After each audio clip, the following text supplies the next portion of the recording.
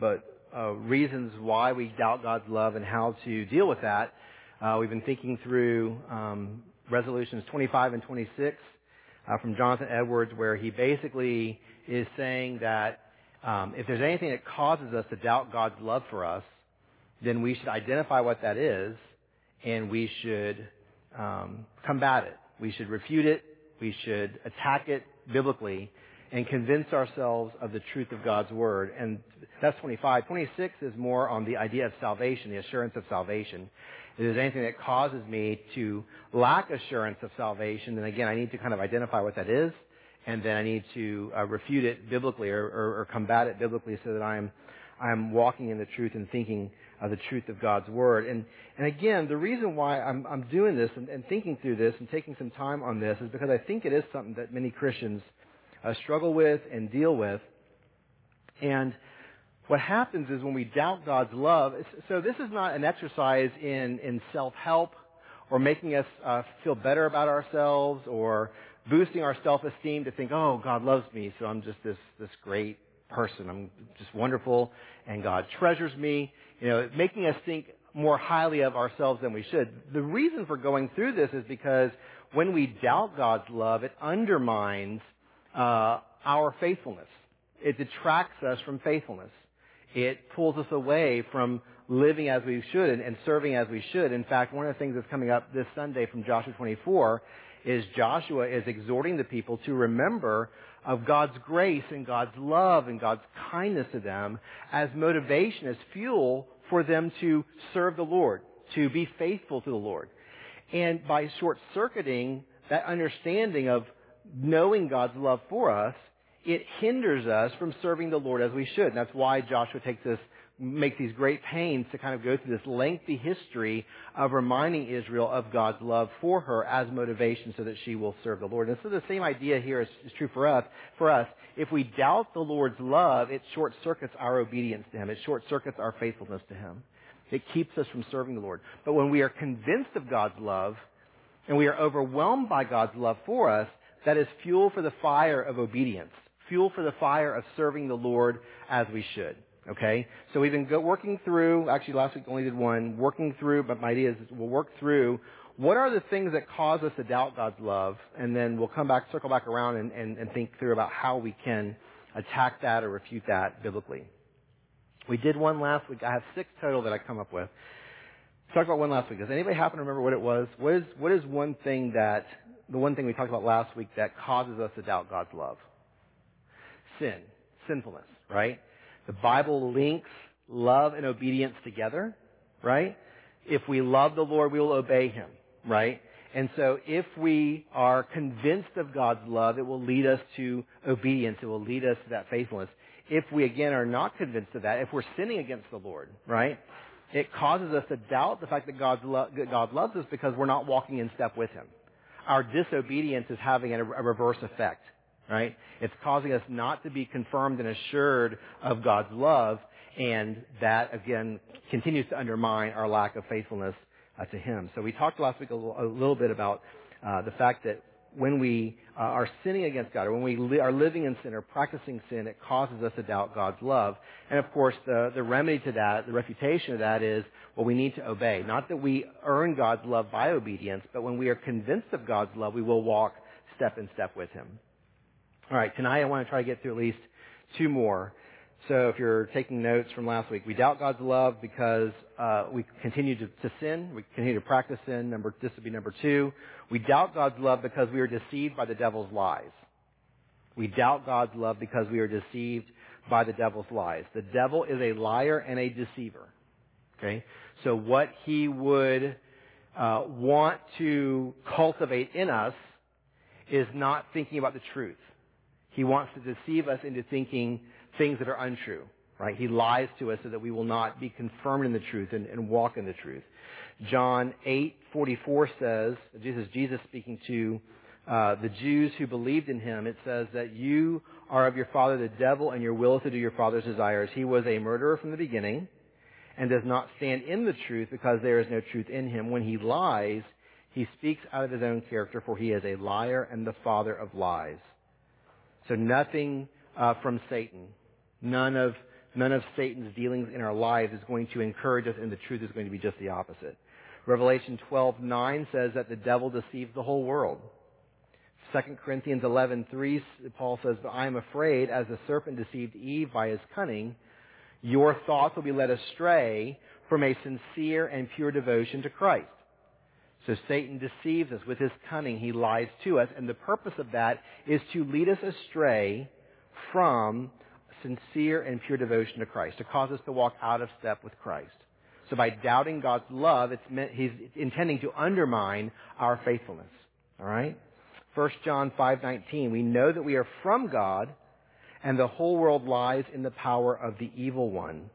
So this idea that Satan has this grip over our world to deceive the world, even to deceive believers, again, seeking to undermine the truth so that we will not walk in it.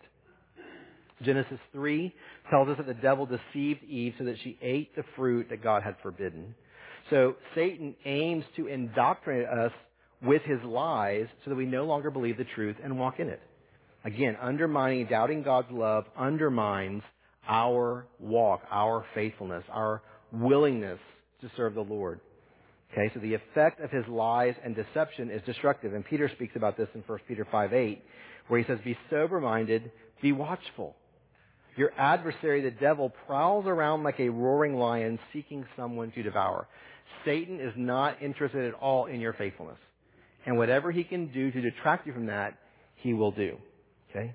So the devil undermines our belief about God's love for us to turn us away from God and detract us from faithfulness, the faithfulness that God requires.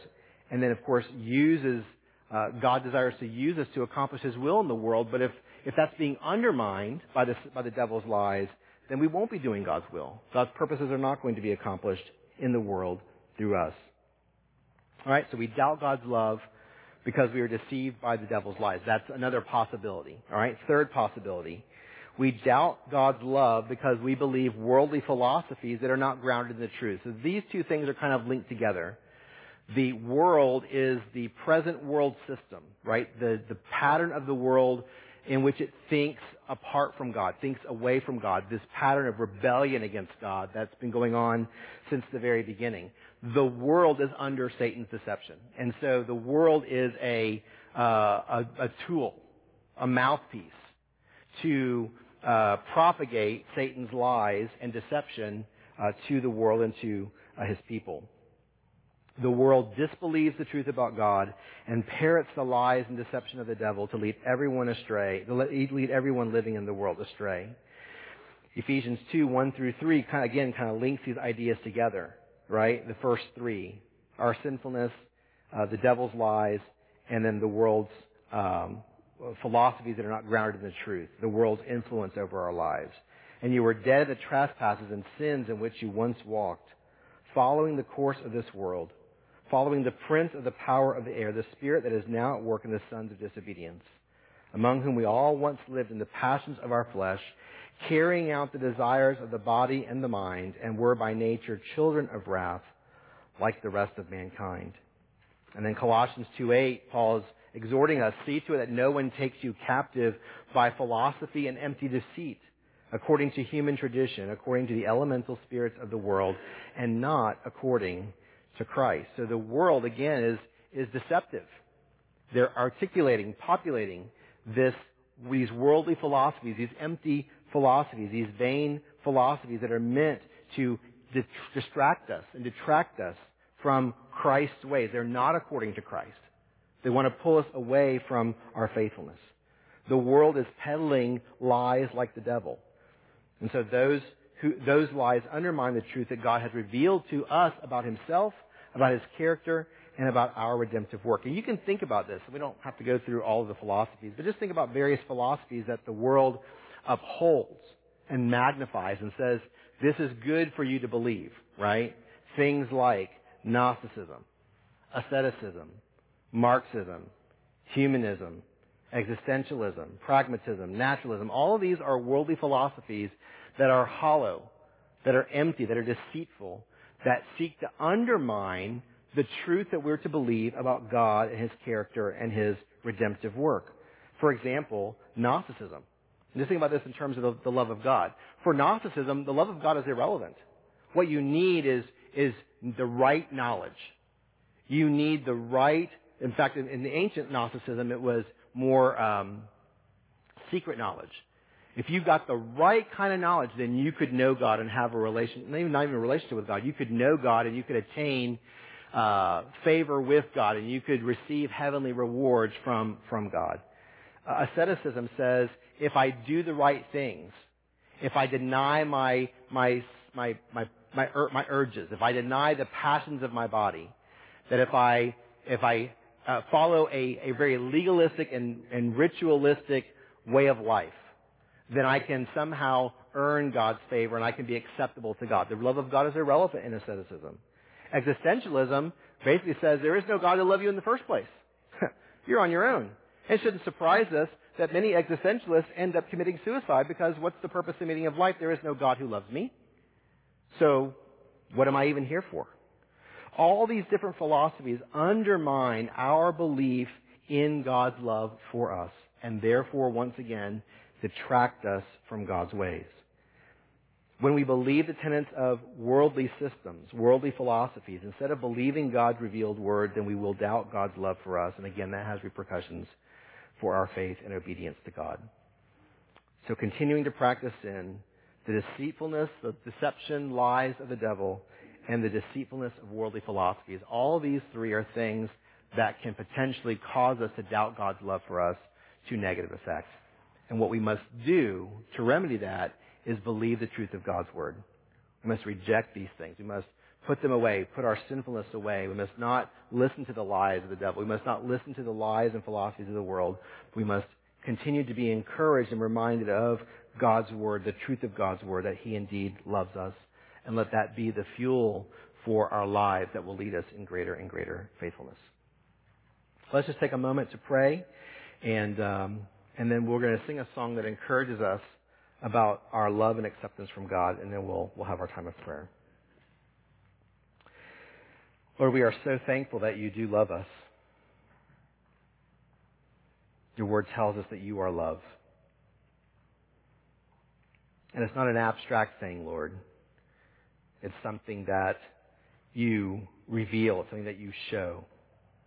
It's something that you demonstrate. That you created us, Lord, to be a people who would be objects of your love. That you would care to lavish your love upon us, not because we deserve it, but because it is who you are. That the God who is love must love. It must be demonstrated and projected outside of himself. That it is self-giving and that it is redemptive. Thank you, Lord, for redeeming us and bringing us into a relationship with you, rooted in your love. Lord, may we always remember that what you've done for us in Christ, what you've done for us in our salvation, is all the product of your love. It's the purpose of redemption, to cast your love upon us. I pray, Lord, that your people tonight would be affirmed in the fact that you do love them, that you've manifested that love to us most fully and completely in your Son, Jesus Christ, his death on the cross, his resurrection from the dead. And that as we struggle, Lord, with that reality, that we would be convinced of the truth of your word, that you would indeed help us, Lord, to walk in obedience to you, that we would not continue to practice sin, that would keep us, Lord, from walking in your love and applying your love and being vessels of your love in our world.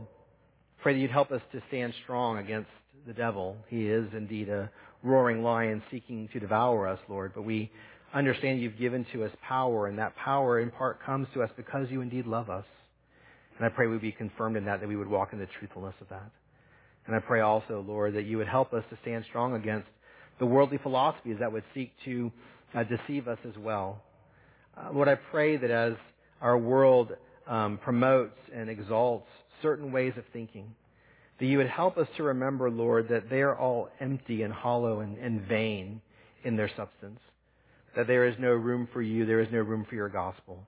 And Lord, that we would be people of the book, we would be people who would be governed by your truth, who would walk in your way, Lord. It's not a philosophy. There is a worldview. There is a body of truth. But the Christian life is predicated on a relationship you've given to us in Jesus Christ. And I pray you'd help us to walk in that. So may your people be established, Lord. May they be established by your love. And I pray because they are convinced of your love tonight, Lord, that they would walk in the rest of this week in that love. That they would walk in faithfulness, Lord. You would use them. May they serve you, Lord. And may through their service, Lord, may you accomplish your purposes in them. We love you, Lord, and we thank you again for your word. In Jesus' name we pray. Amen.